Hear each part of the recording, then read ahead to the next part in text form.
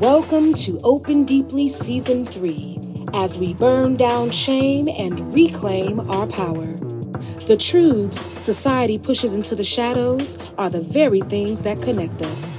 Truths around sexual authenticity, the wisdom of plant medicine, the pursuit of equity, and beyond. To open deeply, as Jack Cornfield says, takes tremendous courage, a warrior spirit.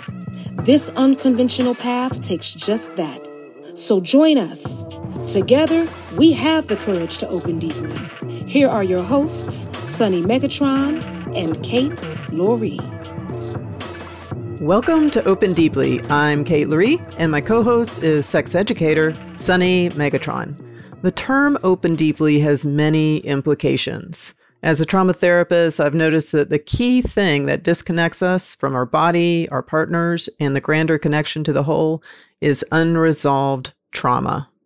It makes us constricted somatically, like a flower that's tight in the bud. So as much as we will talk about subjects that allow us to open deeply, sexually, mentally, spiritually, emotionally, somatically, we will also talk about the forces that block us. And today, the subject is the grooming of adults in the kink scene. This is a repost from Sunny's other podcast, American Sex. I heard this episode and thought I need to make sure that Open Deeply listeners hear this as well. And it will set the stage for our next episode with Rachel Krantz, the author of Open, an uncensored memoir of love, liberation, and non-monogamy, in which we will broaden the discussion to coercion that is not just within kink, but also non-monogamy as well. And it's a side note that this could happen in any system or any community. But with that said, moving on to the bio, y'all know Sunny, so I'll keep this intro short. Sunny Megatron is an award-winning sex educator, media personality, and soon-to-be author. So excited about that. She's the host and executive producer of the Showtime original television series, Sex with Sunny Megatron. Plus, she co-hosts American Sex Podcast, and of course, this one, Open Deeply. She was voted XBiz Sexpert of the Year in 2021. And I'm excited to introduce you to this episode. But before we get started, I need to remind you that Open Deeply Podcast is not therapy, nor a replacement for therapy. If you catch yourself becoming emotionally overwhelmed by this episode's content, please get support. Call or text a friend, a therapist, or a nationwide crisis line like 988. All right, with that being said, here's Sunny. So this is one of those episodes that's going to be kind of like a conversation, like my BDSM freestyle episodes. But this one is about one particular subject, grooming. And why grooming? Well, if you have been following me for a while, you may notice I'm a little seat of my pants, or maybe you haven't noticed. Maybe I play it off really well, but I am. I don't plan way in advance, like, oh yeah, in April, I'm going to talk about this, or in, October, I'm going to, like, for instance, people who plan their social media posts months out, I don't understand. I cannot get into the Halloween headspace and like write a social media post about Halloween if it's like August 22nd, right? And I'm kind of the same way with a lot of these freestyle episodes and really a lot of stuff in my life. I'm just seat in my pants. That's the way it works. But, I also, I don't know if things happen for a reason, but I do notice there's like some synergy sometimes, or maybe things just happen and coincidences happen and we make reasons out of them later. But what has happened to me over the last few months is the subject of grooming within the context of BDSM has come up repeatedly, like it's banging me over the head with a brick. And then I realized, like, whoa, I just had this, like, I need to talk about grooming. So here we are. Well, why? Grooming happens a lot in a lot of different contexts, but usually as adults, we're like, well, I'm an adult. I'm not going to be susceptible to grooming.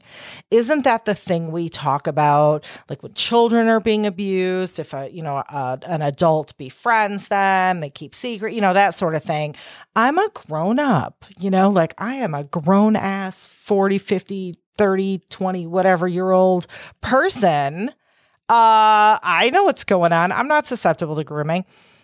We all are. We all are in many, many different contexts, whether it's romantic relationships, sometimes work relationships, any kind of exploitative relationship where there's some sort of power imbalance. Now, I got to give you a disclaimer. I am not a therapist.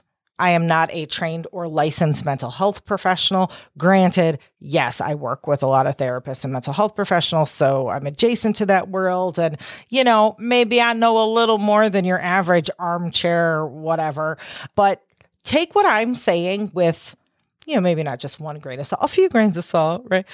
But with everything, what I'm hoping this is this plants a little seed or spark, if this is something that you've recognized in your life and make you pause and go, wait a minute, and then look further into this. Don't just be like, well, Sunny Megatron says, and I am no end all be all. Okay. I light the spark and then go make a fire and learn more. Let this be your inspiration. So what is grooming? Grooming is a way that somebody slowly normalizes an abnormal relationship to the point where the other person doesn't really know that something's funky. We're all familiar with like the terms gaslighting and all of those things. Coercive control, that's another one. And when I say abuser or target, I want to make something clear, first of all. When people are abusers, like good people can abuse, right? Like people are not one-sided, like you're either all good or you're all bad. People are really complex. And that's how, a lot of abusive people get to move about the world, is because in so many other contexts, they're really great people. Or they seem like really great people, whatever, it's all different types. Also, not all abusers are these sinister, like evil, supervillains that have this big plan. Like, oh, first I'm going to love bomb. Then, no, oftentimes this happens and the abuser doesn't really realize that they're abusers. So I just want to make sure that we're seeing that through that lens. Like this is real complex. Again, I'm not a psychiatrist, a therapist, etc. But this goes deep. It's not black and white. Like nothing is black and white. Nothing's good or bad or whatever. Everything has lots of layers of complexity and nuance. And in this instance, that's really key to see, because a lot of times, I know, and I'm speaking, a lot of this is from personal experience. I've lived a life, y'all. I've had some things. I've had some relationship. Oh my God, it's a lot. But I got, I guess, fooled or taken or whatever word, because I thought, from everything I've learned from society and my friends and people talking, well, if somebody was a bad person or somebody was abusive, they would obviously be a bad person. And this person is so genuine and nice and, sincere in a lot of ways from their heart. And they don't believe that they're an abuser. So I was like, so they can't be an abuser. And it's complex. It is complex. Just throwing that out there. So gaslighting is when the abuser makes the target feel as if their reality isn't their reality. And we throw the word gaslighting around to mean all these things that it's not. And it's a very specific, maybe I did something, I don't know. Hey, I thought I washed the dishes. How come this is a weird example, but it's the only thing I can think of. I thought I washed the dishes and now they're dirty. Didn't I? No, you didn't. You didn't wash it. I purposely know that I am telling you something that didn't happen to alter your reality to my advantage. So coercive control. It is, and I'm pulling generic definitions off the internet, right? Just to be concise. And I will put in the show notes some of the articles that I've pulled. And as you'll see, like some of the, the steps of grooming are pretty universal. Like you can pull up a dozen articles and they're all going to give you the same sort of steps. But coercive control has been defined as a pattern of controlling behaviors that create an unequal power dynamic in a relationship. These behaviors give the perpetrator power over their partner, making it difficult for them to leave. Sometimes coercive control can escalate to physical abuse. However, when it doesn't escalate, coercive control is emotional abuse that can cause psychological trauma. So why are we talking about grooming and these sorts of things in BDSM relationships? It's because the way BDSM relationships are configured, and because a lot of people who are maybe new to BDSM or they don't have great boundary setting skills, they have some of their own work to do that makes them easy targets for manipulation. And again, not that anyone is ever responsible or it's their fault because they were targeted or abused, right? This is oftentimes what people who are abusive, whether those people realize they're abusers or not, are looking for. So why did this come up for me?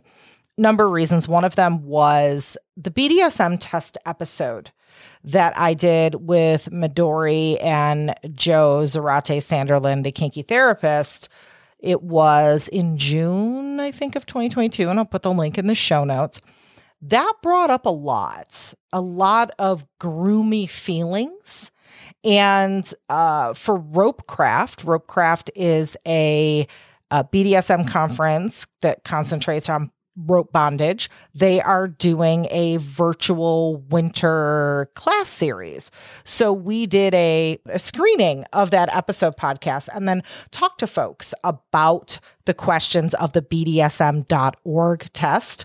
We don't like that test. If this is the first you're hearing about it, go listen to that episode. And one of the things about the BDSM test is it seemed very groomy to all three of us. And that's some of the examples are, a lot of the questions were, would you, if you found the perfect BDSM relationship of your dreams, sell all of your possessions and move across the country to be your master sex slave? And there were just a lot of questions like that where I'm like, this keeps coming up. Like, whoever wrote these questions, it feels like they had an agenda, right? So that's one of the major things that brought it up. And I did a conference recently for therapists and mental health professionals where a lot of abuse within BDSM and how to tell the difference between an abusive relationship that is also one that includes BDSM versus just a BDSM relationship that isn't unhealthy, like how somebody, whether they're in that relationship or someone looking from the outside, can tell the difference. Because oftentimes they look the same from the outside looking in, and therein lies the problem. To somebody who is new, who doesn't know these things or doesn't have these skills to be very autonomous in their boundaries, you can't tell the difference between what's unhealthy and what's healthy, or at least it's difficult to. And I'm going to go with the classic example, right? I'm going to go with the stereotype, although this can happen in any kind of relationship. A dominant can be groomed and manipulated by a submissive. It doesn't matter the gender. It can happen to anybody. I'm going to use the example of what I tend to see the most often and my own lived experience as a person who is a femme, a woman, etc., and as somebody who started out as a submissive in BDSM, and really looking back at my life, someone who before I admitted I was kinky or started acting on it, was probably living out some of my BDSM inclinations to play with power imbalance and oppressive situations and relationships. And it's fine to eroticize those. And I think what I was doing is really I was trying to eroticize those, but I actually ended up just walking right into those in my everyday life and not in a play way. And that was a disaster. So when you are a new submissive, and let's say you are somebody who is not a cis male person, right? There's a couple things going on. One, frenzy. Oh my goodness, frenzy. When you first learn about BDSM and maybe you are going out on dating sites and starting to meet people, or you're going to your local munches or your community events or whatever you're doing, you're like a kid in a candy store, right? It is like, oh my goodness, it is so cool. It is so overwhelming. Heavens forbid, like me, if you're, neurodivergent, so you really like, this is my new identity now. And you like hyper focus on everything BDSM for like months and months straight.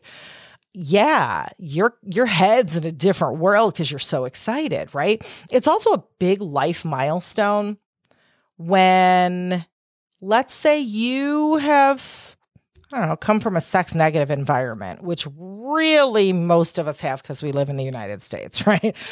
Even if our close circle is very open-minded and sex positive, we still have that sex negative influence. Our systems here, I'm not going to get into but I've talked about it all, patriarchy, capitalism, all of that, all the oppressive stuff, racism, all the isms, right? Rely on control, rely on dehumanizing people, reducing them to a very like, they're good, they're bad, they're this, they're that, very simple state. And a lot of that is fueled by shame. We live in a culture that controls us with shame. So especially for women, it's like, oh my, we're too prudish. Oh, we're such sluts. We're wearing too much makeup. We're not wearing enough makeup. Like we can never be the right thing. Right. And so that's why I'm talking about this from my experience, because I grew up socialized as a woman. So I had to deal with all of those things. Right. And then when I got into dating relationships and was going for a power exchange dynamic, but wasn't kinky yet, which, was just a very unhealthy relationship. All of that played in. Right. So you're dealing with all of that. And for the first time, maybe you're like, oh, I'm going to shed all my shame. I'm going to learn to live authentically. You feel fucking amazing. Your life has changed, right? You are in that headspace of like, wow. So then you're dealing with the lack of knowledge. And this came up. I taught a media literacy course for like therapists and care professionals. I think I'm going to roll it out to like y'all too. I'm going to do a version of it. But it's really hard to find information, good information about kink and BDSM online, in books, etc., for a whole lot of reasons. And there's so much BDSM misinformation out there to the point like the BDSM.org test, which if you're reading that and you think, well, everyone takes the BDSM.org test, everyone has it on their FetLife profiles. I'm 86% submissive and 42% primal and, whatever. It must be legit, right? It doesn't matter that half the questions are like, would you give up everything to be a sex slave? It's like, oh my God. So that's normalizing this really unhealthy stuff. And it looks like, well, that's an educational thing. These are our foundations, right? Everyone I met at the munch or when I joined FetLife said, well, the first thing you got to do is take that BDSM.org test. So we're already starting off on a really, shaky ground. So then there's the normalization of control that happens in the process of grooming very slowly. And we're going to get into the steps of grooming in a minute, but very slowly, the control that one partner has over the other that is very imbalanced is very slowly normalized. So it seems like nothing's happening. Now, because in BDSM, we are often playing out in a fantasy role play sense what in the real world would be an unbalanced, unhealthy relationship, it's really easy to conflate, wait, is this real? Or is this like my BDSM dynamic, right? And I'll tell you what I mean by that. So I have this concept of multi-dimensional kink, which I know is going to illuminate what I'm talking about. So this is really helpful to keep in mind, whether you're new to kink, whether you've been doing it for 20 years, and especially when you are negotiating, when you are establishing boundaries with partners, especially if you are that person who is in the dynamic, the S type, who is going to be on the bottom end of that unbalanced power that you're playing out in your kink relationship. Think of yourself as existing in two dimensions. There's like two of you that exist at one time. And maybe this is kind of the Matrix, like do whatever analogy you want in your head, right? It could be parallel universe. I don't know, whatever, right? So you have your play persona, which is the person you are when you're in your dynamic. So if I'm a submissive, that is when I'm submissive. That is when I play by the rules. Like if our rule is like, I don't question my dominant, or I don't blah, blah, blah, blah, blah, whatever. Cool. That's when I play by those rules, right? And then we have another self, which is our autonomous neutral self. And that's just who you are. Not submissive, not playing by these unbalanced power dynamics. And that is who you are when you negotiate, right? When you are talking about your wants and your dislikes and your limits and your boundaries and all of that stuff. You cannot do it from a place of in play, like in that play container. You can't do it from a headspace of being in your play dynamic, because then you cannot be autonomous and stand the fuck up for yourself, right? So when I say you have these two selves, you have your autonomous self that is there at all times. You have your kinky self that is there at all times, right? And when you are in play, and when I say play, I'm not trying to trivialize kink. A lot of people, especially those who are in like 24/7 dynamics, they hear people call what we do play, and they're like, play is what children do. That is trivializing it. No. Kink is customizable. That is my, catchphrase. I will shout it from the rooftops. But when we are in our kink space, we are in very compartmentalized roles that have a very certain protocol, a very certain set of rules. There are things that we can do and we can't do. And I'm talking either if you're a dominant or a submissive, right?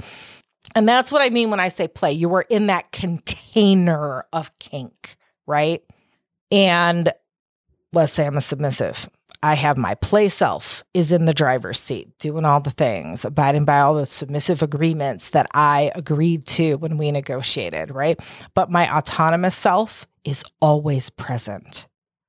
And my autonomous self is sitting in the back seat, like a backseat driver, watching everything. So if my car starts to go out of control, or there's, something in the road and I don't see it, my autonomous self is always watching. It can grab the wheel and go, whoa, it's like, you're going to hit that raccoon in the road. Or, hey, you have to safe word because you're about to hit a PTSD trigger, or something's not right, or whatever. So a lot of times when we get into kink, and I especially see this in new folks who are an S-types, who really are like, they have wanted to unleash this part of themselves their whole lives, and it feels so good. They throw their autonomous selves in the garbage and think like that part of them doesn't exist. And that makes it really difficult to be like, whoa, hey, wait a minute. Something's happening that's not cool here. Time out, safe word, whatever it is, right? So think about when you're doing kink, those two dimensions, and we all have them, whether we're dominant, whether we're submissive, D types, S types, doesn't matter, right? We got our play self. Sometimes we put that forward. Sometimes we got to pull that play self back and put our autonomous self forward. So keep that in mind. Groomers take advantage of the fact, again, whether they consciously realize they're doing it or not, of the fact that we feel when we're new at kink, or even when we're not new at kink, like we are just our play selves. Like submissive is part of my identity, right? This is who I am. For some people, it's more of a leisure activity and it's like something they take on and off like a sweater. And for other people, it's like, no, I'm fucking submissive all the time. This is who I am. And even if it's who you are, and even if it's your identity all the time, you still have that autonomous self sitting in the back seat waiting. So keep that in mind. That is one thing that groomers can take advantage of, right? Those boundaries end up getting blurred. The selves end up getting blurred, right? The normalization of control, it's perfectly fine to have really intense control or unbalanced control in a consensually negotiated container. But when that spills over into other areas and that spills over into control over the autonomous part of ourselves or control over areas of our life that we're like, this is not the kink area of my life. You can't control, whatever it is. That's when we've got a problem. So why do people groom? I keep stressing, like, it's not always calculated. And I think that's a big kind of collective misstep that we all have when we try to conceptualize, like, what is an abuser? Or we try to wrap our heads around, like, when we find out someone in our community or one of our friends or somebody that it's like, what? I can't even imagine that person doing this. Like, what I know of them, they are so great. And they can still be abusers though. And oftentimes people will knee-jerk reaction to like, but my friend is so awesome, there's no way. And then that's no good for anyone. It's like, we need to accept that like some people can be really great in some respects and really horrible all at the same time. And sometimes those people don't even know they're really horrible. So it could just be for the control. It feels good. It feels, and again, I'm not a mental health professional, but there could be all sorts of reasons, some sort of like narcissistic tendencies, unhealthy coping mechanisms. Maybe that person is not very emotionally adept, or they're kind of emotionally underdeveloped, right? And they're looking to push their negative feelings or their trauma or whatever on, like, to lash out at somebody else, right? Maybe it's an ego boost to be like, I have a sex slave that will do anything I want, and they quit their job and moved across the country to be my sex slave, or whatever it is, right? Sometimes it is for more obvious exploitation, like pushing that partner into doing sex work, or, more what we would generally think of as like, well, this is what adult grooming is, right? Isn't it like someone, who is subtly luring you into sex trafficking or something like that? Absolutely, that can be, but that's not the only thing. And it's really, really hard to tell the difference, as I said, between, are we playing what looks like an abusive dynamic, but it's all consensual and we're doing it with intention and we know what's behind it and we can stop and talk and I can put my autonomous self forward when something is like going a little off the rails, and I know that you will then respond and be like, oh shit, and then we'll talk about it and everything will be good and we'll work it out, or not. It's hard to tell from the outside looking in, and sometimes it's hard to tell from the inside looking in. I often say in kink, it's not what we do, but it is not even how we do it, but the intention behind why we're doing it. So now I am going to talk about cis male doms. I often say that in kink, what we are doing, whether we realize it or not, we are perverting social norms and hierarchies, consensually perverting social norms and hierarchies for our pleasure. And what exactly do I mean by that? Think of your stereotypical, and again, I'm just leaning in the stereotypes, but don't think that's all relationships, please. Stereotypical relationship. Let's say you are a 1950s housewife. And this is a huge, internal battle between a lot of hetero cis women who are like, but I'm supposed to be a feminist. And I know that having a man push me around is wrong and blah, blah, blah, blah, blah. But there is something about it in the context of kink or sex that is so fucking hot. And even though I am absolutely feminist and, maybe I'm even an activist in my day-to-day default life, right? I am really feminist.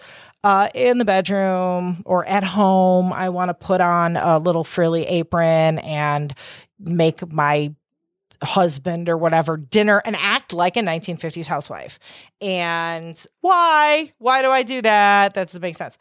First of all, you're not abnormal. We tend to eroticize things that in other circumstances we're like, hell no.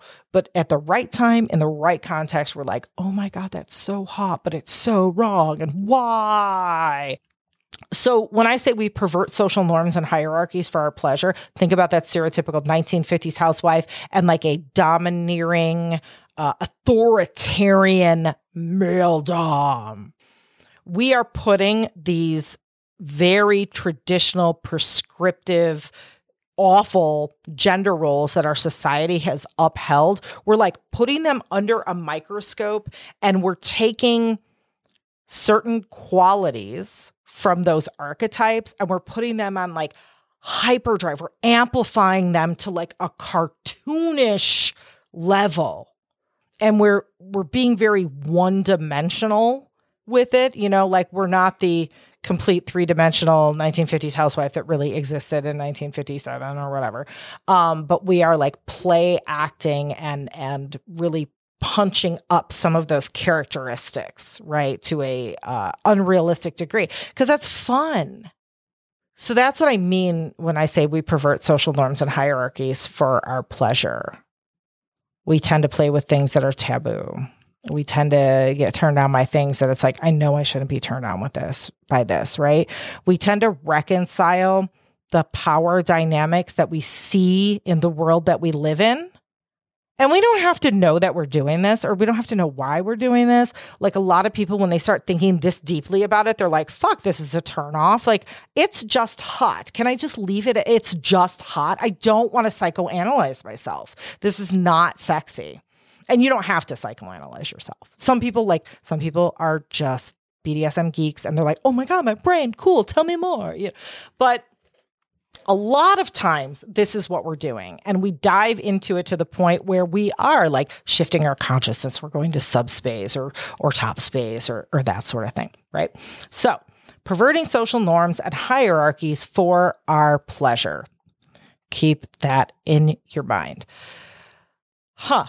Okay, so this is all fitting in to BDSM and to the steps of grooming in a way that, ooh, that's a good fit, but a bad fit because it's a really good fit. So go on any website and look up the stages of grooming. And it's very similar for adults versus children. It's pretty much the same sort of process. It's just the details are different, right? And so first it's targeting the victim is the first stage of grooming. And again, I'll put some links of some websites where I pulled up the stages. So you can there's one Oprah.com and Psychology Today and, all of these. So the first stage of grooming is based on the abuser's ease of access or the perceived vulnerability of their target. Okay, I'm new to BDSM.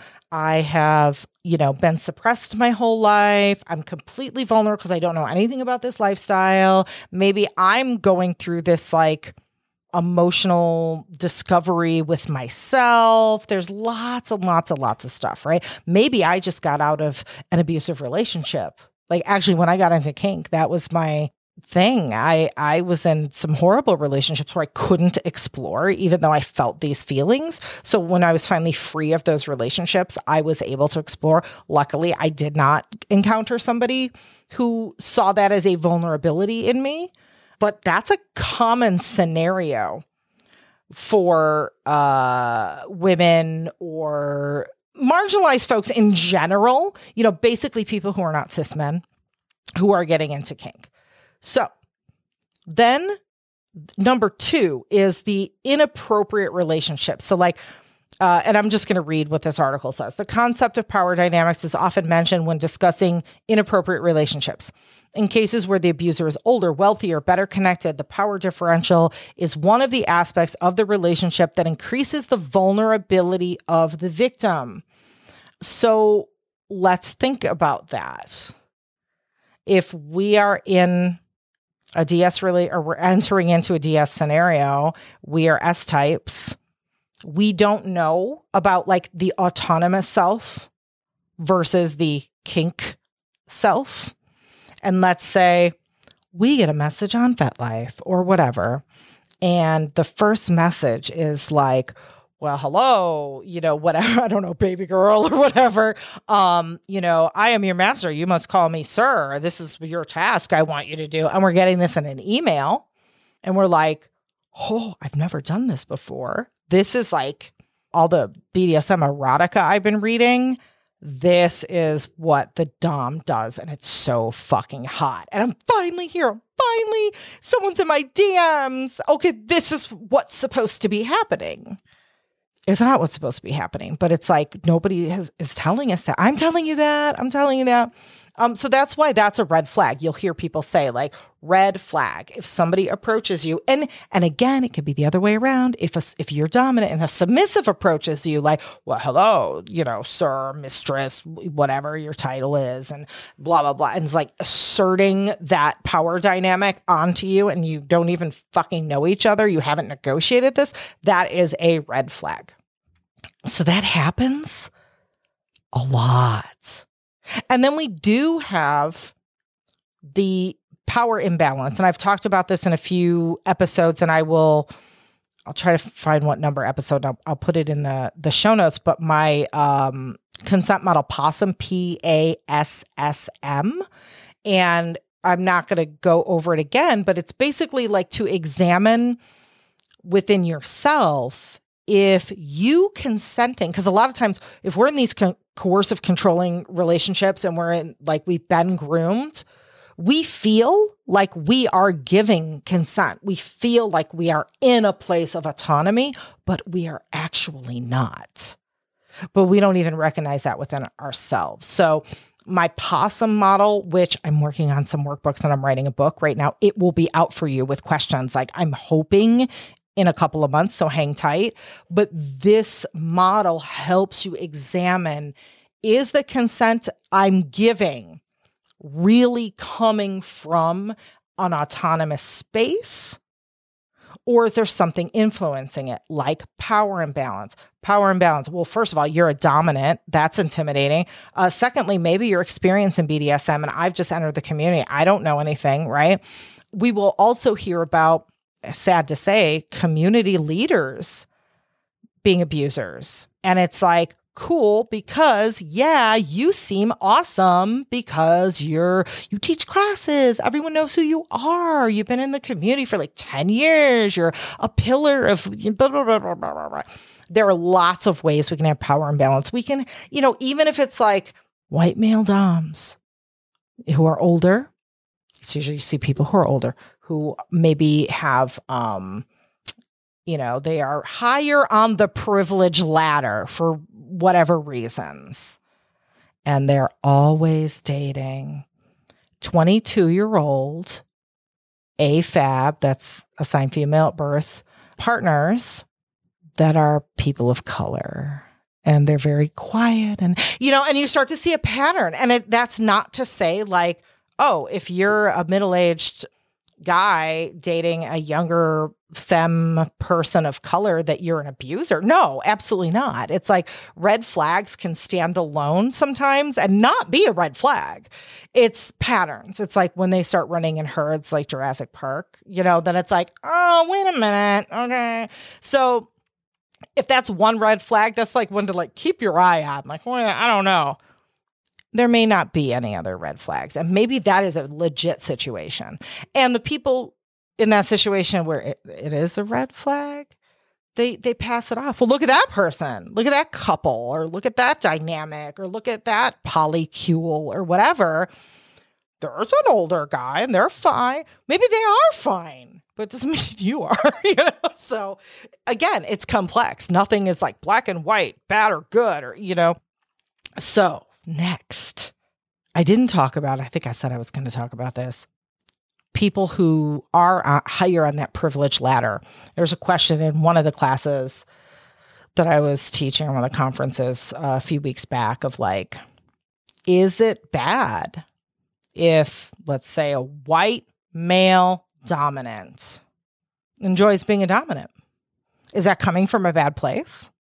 Is that coming from a place of like, oh my God, I have all this privilege in my life and I can act kind of oppressive and shitty and not even know it, just because like that's how I've been groomed by society. And like men are victims of patriarchy too. I'm not saying men are bad. It's like the dynamics that society has set us up in, like it hurts us all. It hurts us all, maybe in different ways, but it hurts us all. So the question was like, should cis men who are dominant, have all this privilege, be dominant? Or is that inherently wrong? I'm going to go back to, it's not what you do. It's the intention you do it with. It's the place that it's coming from. So I could see two male dominants that act exactly the same. I wouldn't, and maybe one is like, man, so self-aware, so like just, and the other one is a horrible person. I would not be able to tell the difference. I might not even be able to tell the difference if I was that person submissive. Maybe not at first, and maybe not for a while if I was like also fooling myself kind of. And, I say the more privilege that you have, the more work you need to do. And that is especially true if the kink, role, or power dynamic or archetype that you embody is also one of privilege. So, white male doms, get on with your bad self. Like, have fun, but make sure you did the work. Make sure it's coming from a good place. Make sure you understand the power dynamics are at play and how they are received by your partner, who is not only marginalized and exploited in your consensual kink container or play headspace. Understand how that intersects with those same identities that they hold out in the real world, and that the damage that can be done if that's not done with care and intention, and the extra care and intention that you have to have going into those roles to make sure that whatever kink dynamic you're playing with this partner is also a positive experience for them. That's a big, tall order, and I'm not going to be able to tell you how to do it in like a 2-minute, thing. But no, that's what's on your plate. They say, do the work. That is the work. That's the work you have to do.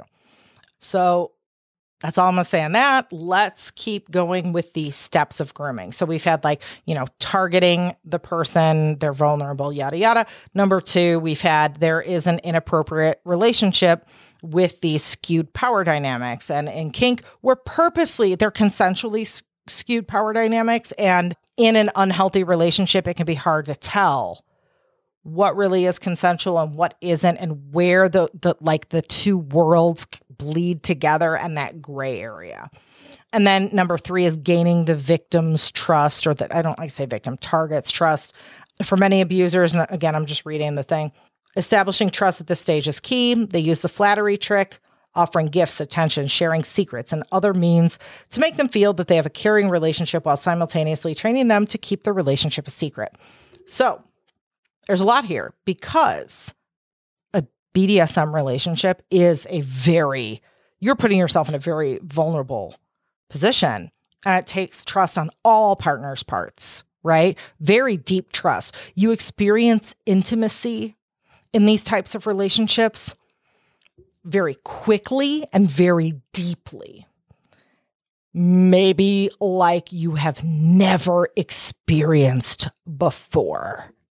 It is fucking life-changing. It is like soul-shattering, but in the best way. Like you are like the colors are brighter, right? Like everything is great. Your orgasms are amazing, whatever it is, right? So that's a lot of trust. And then think about, again, we're going to the stereotype, right?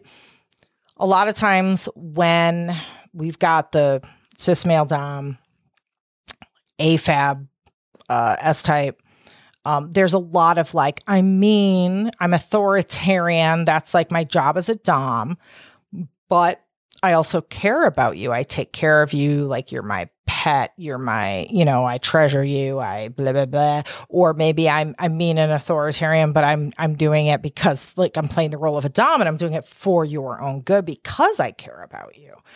So there's all of that stuff. Number 4 is fulfilling a need. The abuser seeks to fill a void in the person's life, offering a listening ear.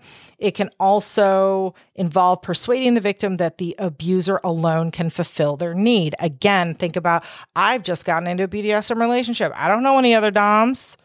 You are giving me something that I didn't even know existed, that I don't even know. Are you the only one that can give it to me? I don't know. I've never met anyone like you before. Like you are my fucking world right now.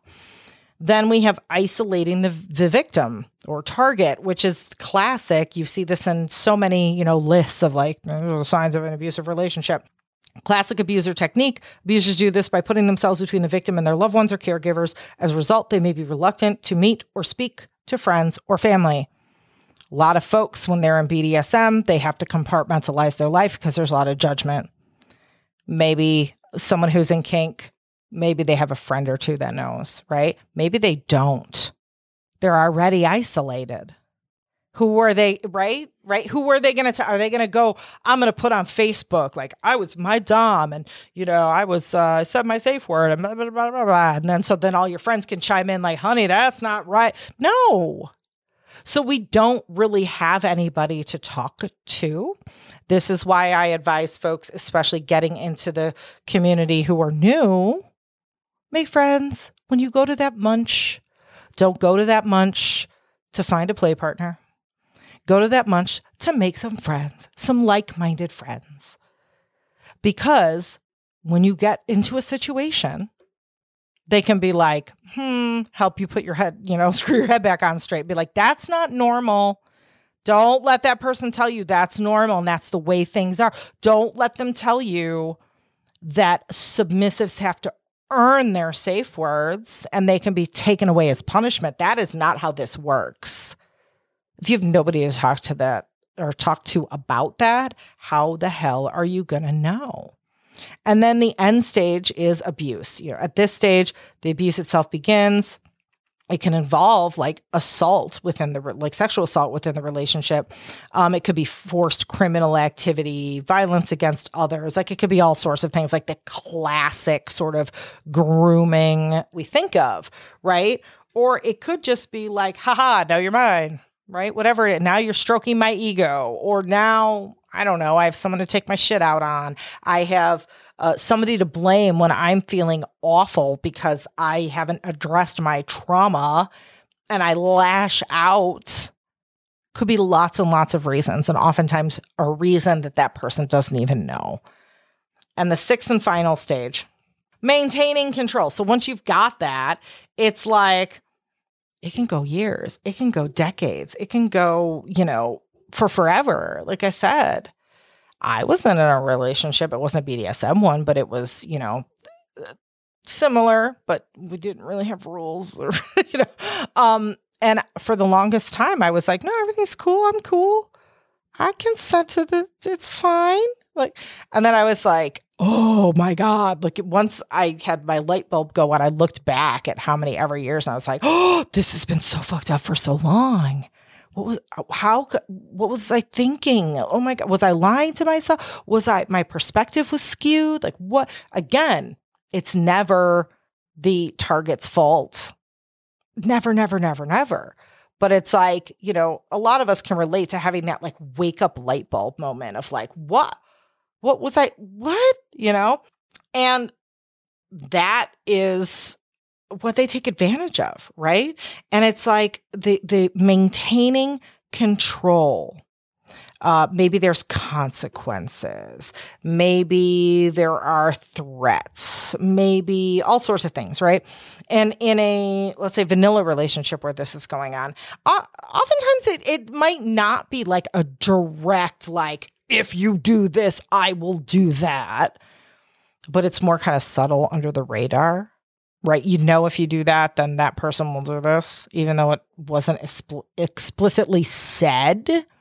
It's not as obvious, but what the consequences would be. Well, in kink, we're consenting to having punishments and consequences. And again, if we don't know the difference between like, when should our autonomous self grab the wheel? And when should it like take a nap in the back seat and be like, have fun, kinky play self, go knock your socks off. If our autonomous self is like, we didn't even bring them in the car ride and we went on a kinky road trip. They're not even there to save our asses. Right? Yeah, that's a problem. So yeah, when we talk about grooming in kink, this is oftentimes what we mean. And I don't want to give the impression that this happens like in kink. Oh my God, everyone's an abuser. Oh my God. No, you know what? This happens in all sorts of situations, vanilla scenarios. Like this is part of being a person in the world with other people. And some of those people aren't the healthiest emotionally. And we risk getting into a relationship of one form or another with that person. It could be romantic. It could be a work relationship. It could be a friendship. There's all sorts of scenarios. And this kind of grooming can happen in many, many, many different contexts. The thing about kink is there's like a built-in for I don't have to hide the fact that I'm asserting my power and my control over you. I can be out in the open with it. I don't have to hide the fact that if you do this, that will be the immediate consequence, because that's the rules. The only thing I have to do is take advantage of the fact that a lot of folks in kink don't know where their fantasy kink self begins or ends or whatever, and where their fully autonomous, like, protector self is. And it's not clear cut. Like there's a overlapping gray area. Like it's hard. I'm not saying it's easy. It's hard even for me, right? It's hard. We're human. Nothing we do is easy, especially with our emotions. So this is, like I said, to plant a seed to go, interesting. Okay. Let me look at some of these relationships that maybe I'm in, or red flags that I might see or whatever, through a different lens. So we're all more aware. You never know what that can help you avoid, or even can help you avoid within yourself. because, like I said, even though I use the scenario of dominant cis male and submissive woman, that is not the only scenario. This can happen to anybody or by anybody. And like I said, abusers aren't like, hi, I'm an abuser. I'm going to keep it a secret. And this is my master plan for today. No, like if you talk to abusers, oftentimes they genuinely are like, what the fuck? I'm not doing anything. It's everybody else. It's not me. Like, and they mean it. Like, they don't realize it. Listener, have you thought of the possibility that could be you? We're all quiet. That was like a sobering moment, but all of us have violated somebody's consent. And I don't mean in like some, grand criminal way. We're not all 100% perfect, good all the time. We're not all 100% bad all the time. We fuck up. We do bad shit without even realizing we're doing it. And any of us can do that. And so bring it full circle. This is one of the reasons that I so heavily stress that kink is customizable. Because out in the mainstream, there are these very like cookie cutter, black and white, one-dimensional rules that the way they're presented to us don't take any critical analysis. They don't take any understanding of nuance. It's just like, well, this is supposed to be that all the time. Guess what? Nope. There is not one rule in kink that is a universal rule all the time. The only universal rule is we need to have consent, but there is also no universal way or one true way or one right way to go about establishing that consent. That's all customizable too. So it's kind of like when you're approaching kink, and especially if you're new and you know nothing about this world, it's like in school when the teacher's like, your final project is to write a 15-page paper on anything you want. And you're like, what? Are you going to give us a choice? Are you going to give us like a general topic? Like, they're like, no, anything.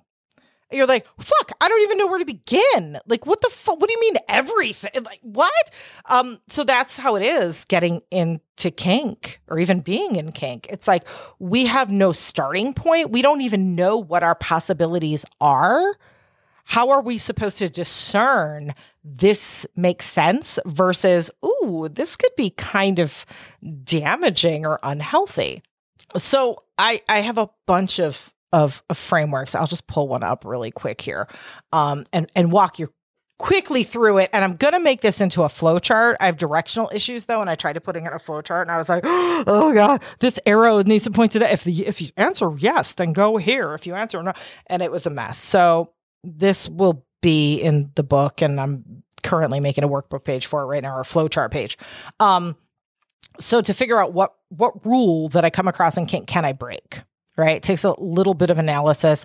So this breakable rule analysis is how to discern what is a best practice. So a best practice that we'll just like go over real quick is one is the sub has all the power. You'll hear that a lot. Sub has all the power. The sub has all the power. The sub has all the power. Of course, like why wouldn't a sub have all the power? Right? And then you hear some people go, what the fuck? That's unhealthy. Why? You're trying to take power away from the sub. First of all, this is not something we could look at as like black and white. Like either the sub has all the power, none of the power. One person has the power, the other one doesn't. Can we all have the power? And then what is the power? What do we mean when we say power? That's a big word. Is that like control over the scene? Is that really right? So in order to break this down, there's like 3 pieces to be like, okay, 1, what issue is that rule attempting to address or solve, right? That's like a common universal issue. 2, are there any variables or circumstances that have changed since that rule was made or that we're collectively now becoming aware of more. There's more awareness around something new that wasn't when the rule was made. And then 3, if we're still going and we're like, yeah, it's still a valid rule. How can that rule be updated or customized to serve us right now and not inadvertently be damaging in a way that we didn't mean? So let's break that down. What's this rule attempting to solve? That it is common in kink communities, and this is like goes way back to like the 80s when like the community as we know it right now was just being formed, and we were just coming up with our early consent models like SSC. There wasn't a lot of awareness around this stuff, and so they didn't want people coming into kink thinking that it's just a free-for-all and they can do whatever the fuck they want. They didn't want, it was their way of kind of explaining like how I explained the autonomous self, like the kink dimensions. You have the autonomous self and then you have the play self. It was their way of sort of addressing like you still have control even though you're in a situation where you've consensually given up control. And that's a good thing because people were either purposely or inadvertently taking advantage of that, and it was creating unhealthy situations and non-consensual situations and abuse and blah, blah, blah, blah, blah, right? Okay, cool. That's cool. Let's keep going. So like, then, there's other things we can ask ourselves about the rule, but I'm not going to get into teaching this whole framework. But anyway, when you get the flow chart, you can see it. So we determine like this rule exists for a valid reason, like a good fucking reason. It is preventing abuse, bad stuff. Cool. Let's keep going. So now what's different? When that rule was a thing and everyone was like, cool. And now people are like, that's not cool. Why are they saying it's not cool? What has changed? What's changed is our awareness of the unintended consequences of that rule started to become one-sided and impinge on the person who was a dominant in a scenario, and they started becoming like kink dispensers. Well, if you're a dominant, you don't get any say in what you like to do, what you don't like to do. I'm the submissive. I have all the power. I have all the control. You're going to be my kink dispenser and do what I want.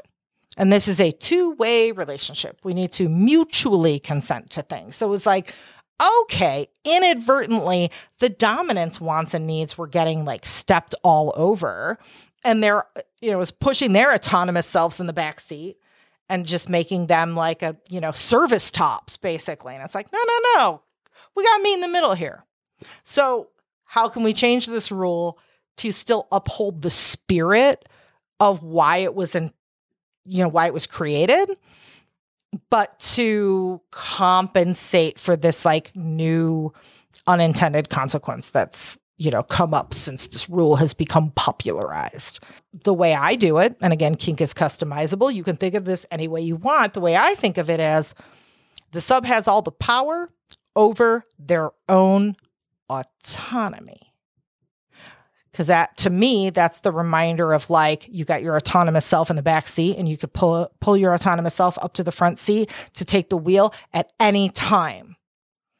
Don't let somebody tell you that when you have given up your quote power, which we can deconstruct that word all day within the context of a scene or a dynamic or whatever your kink container is, that still does not mean you've given up your autonomy, because your autonomy is what helps you establish or keep your consent. It's that, autonomous self from the back seat, like, hey, you better call your safe word. Call it right now, right?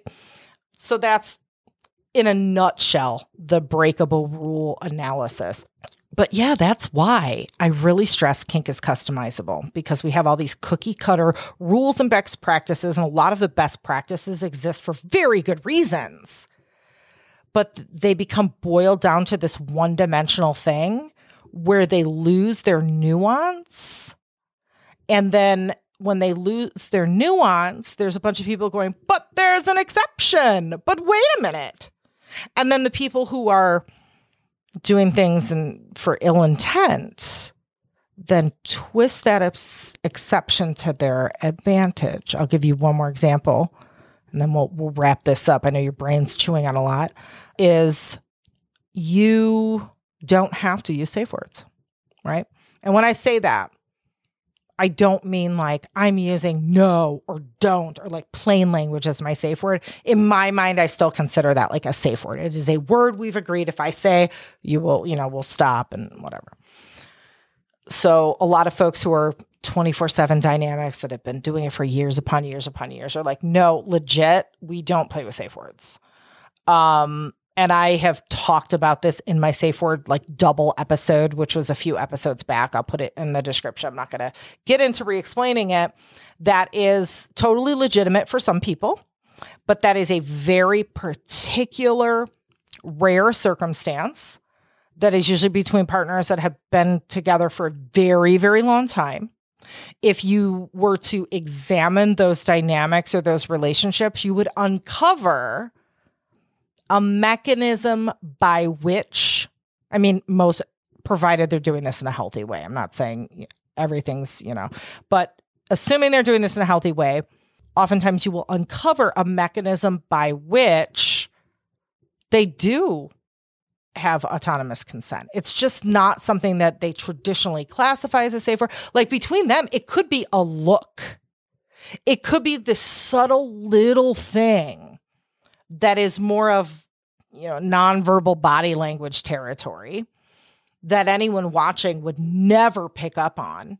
But because these people know each other so well, that's their way of signaling. However, it's also risky.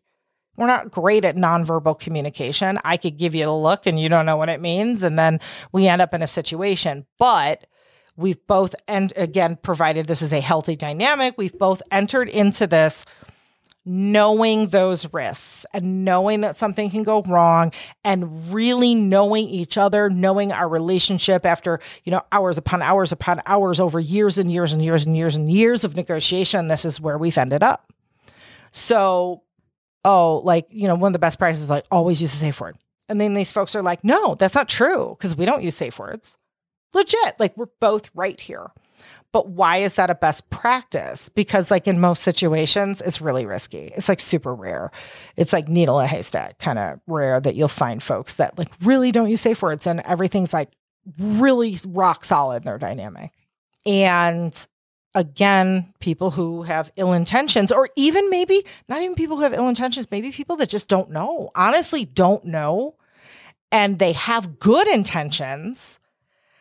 They're building their kink upon a faulty framework that like opens the door for abuse to be happening down the line inadvertently, and they don't even realize, it's not all sinister.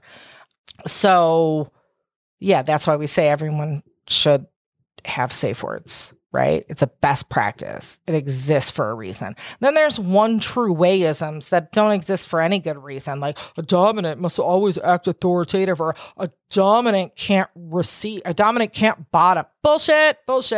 Kink is customizable. Do whatever the fuck you want. So there we go. I just thought I would open this year, 2023, with some down and dirty foundations about kink that I think are very relevant to our everyday lives and what we're out there doing as people who are exploring and meeting others. And it's these little things that, maybe they're not so little, they seem little. They're things that we gloss over in our community, because I've mentioned grooming to so many adults in our community, and they're like, grooming?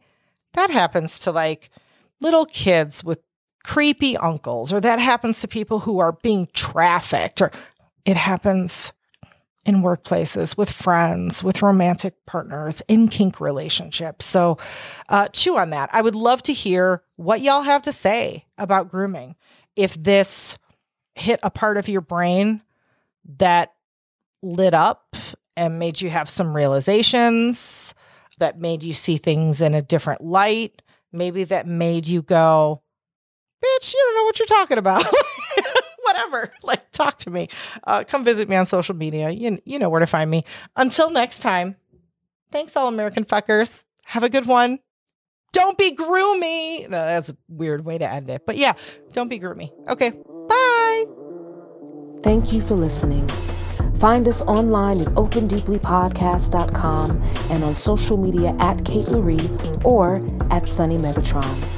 Check back bi-weekly for new episodes, and until next time, remember, your authentic truth is only found when you dare to open deeply.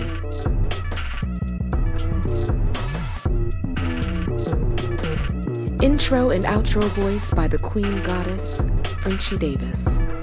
Intro and outro music by the Baltimore Bull, Rob Burrell.